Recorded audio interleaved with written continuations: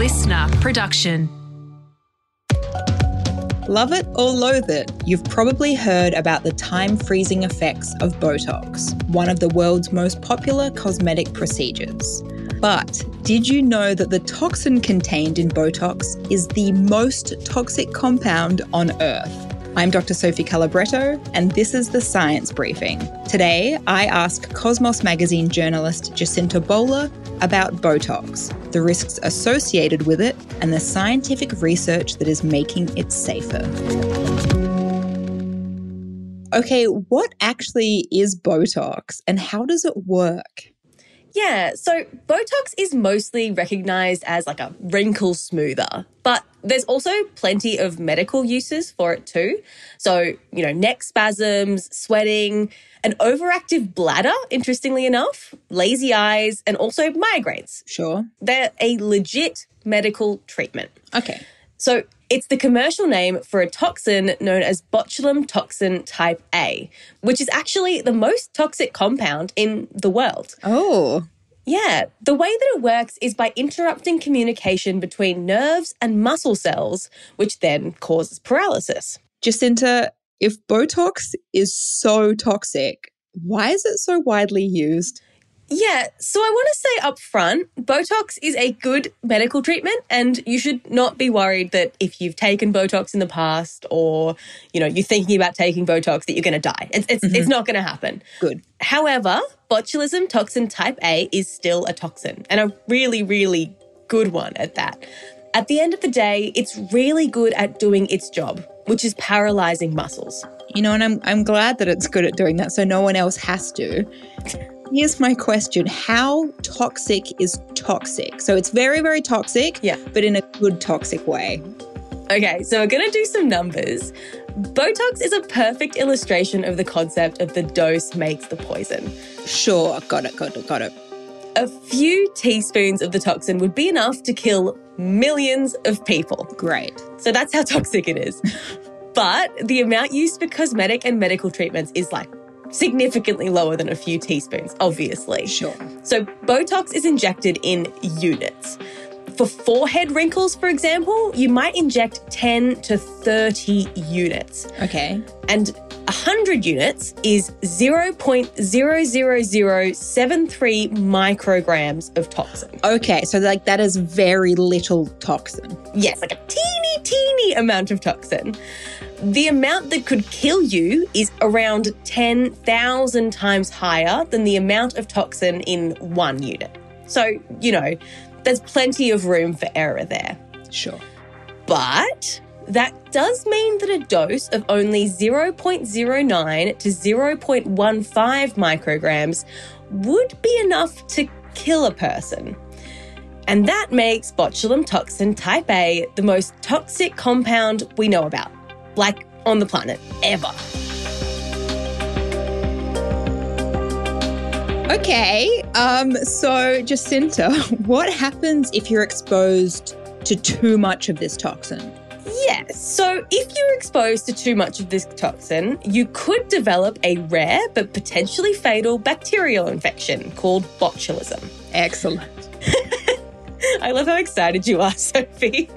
Well, okay, botulism isn't just found in Botox though, okay? It's created by the bacterium Clostridium botulinum. Yes. The bacteria itself looks like a long pill and it's found all around us, in honey, water, but soil is its favourite environment.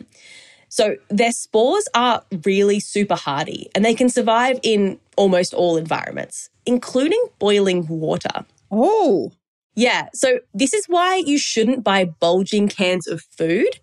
It can also be found in the canning process, and the cans can actually have bacteria inside of it that's producing gas, and that's why it's bulging. Oh, is that why bulging cans are bad, because of botulism? Yeah, and so because the canning process, there's a lot of heat involved, they get rid of most of the bacteria, but if botulism's there... Nightmare. It's still doing its thing, yeah. The same issue happens with pickling things. But you might have noticed that those two food processes don't have oxygen. Mm-hmm. The bacteria doesn't produce the toxin unless it's in an anaerobic or oxygen-free condition. So most of the time, it's just chilling around us with no problem. Great. Sophie, you might have Clostridium botulinum on you right now. Well, we can only hope. It can enter a person through a wound if you're really unlucky, but most of the infections are inhaled, as our stomach acid is better able to deal with the bacteria. Now, there are antitoxins available, but even with that, if you've got botulism, it kills around 7% of people infected. Not good odds, I would say. No. This would be a good time to reiterate that it is very rare. There's usually just one case of it in Australia every year. Okay, so if it's so dangerous, how come we don't die more often when we get Botox? That's a great question. Science has made it so that administering Botox is super safe, and we're really good at being able to make sure we're only getting the right amount of toxin to put in your face or wherever you want to put it. But like with any type of medicine, there are risks involved. Also, as we've said, the majority of people who get sick from botulism get it from the environment. So ensuring there's appropriate treatment is important for everybody, not just those injecting Botox. But now, researchers from the University of Queensland have determined how this toxin enters brain cells, and hopefully it could make it significantly safer to use. Oh, okay, that sounds very cool. What exactly have the researchers found? The researchers found that there's 3 receptors that the Botox toxin needs to unlock to get into brain cells, or neurons. They used these, very, very good microscopes to look at the cells, close enough to see individual neurons. And basically, the 3 receptors form a complex. Think of it a bit like 3 goons. The receptors showed toxin to enter the neurons. This triple receptor combo is required. When the toxin was bound to just one alone, it wasn't able to sneak in, which, if you think about it, makes sense. If you kill one goon, there's still 2 goons on the door, Basic goon math. Yeah. Basic goon math. Because this is biology, the researchers were able to mess around with the cells a bit as well. So when the team got rid of one of the receptors, the SYT1 receptor, entirely, the cell formed a tube or tunnel-like thing to let in the toxin, but the tunnel didn't go anywhere. So you can imagine this as like blowing bubbles with a bubble wand, but the bubble never detaches from the wand and the toxin is trapped inside. I mean, that's very sneaky, Jacintus, but it's good. It's good that it's getting stuck. Oh, yeah, for sure.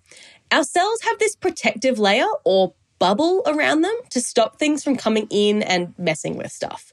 As long as that layer holds, the toxin can't do anything. What I think is cool is that previously we only knew where the binding sites for Botox was, not the exact mechanism for how this process actually works. Okay, so what does this all mean? How can it be used in practice? Well, scientists now know how it happens, so they can take that knowledge and apply it to a treatment that can prevent botulism. This would work by blocking interactions between any 2 of the 3 receptors to stop the toxins from getting into the neurons. Basically, if we go back to the goons analogy, they would find a way to never let the goons work together, allowing the Botox to then re-enter the house. Okay, so how could a treatment like that be made? I mean, would it be a drug, something that everyone who uses Botox would use? Or would it be a treatment for people who are already showing signs of botulism?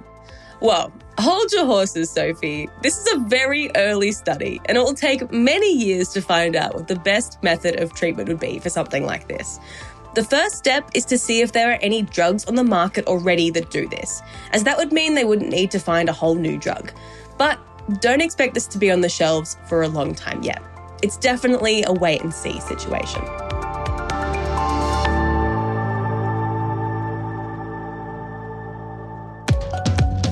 Jacinta Bowler is a science journalist for Cosmos magazine. You can read more of Jacinta's reporting by heading to cosmosmagazine.com. If you like the show, don't forget to subscribe. You can download the Listener app to listen for free. The Science Briefing is produced by Listener and the Royal Institution of Australia. This episode was produced by Bonnie Lavelle. Mixing by Dave Stein. And I'm Dr. Sophie Calabretto. Catch you next time.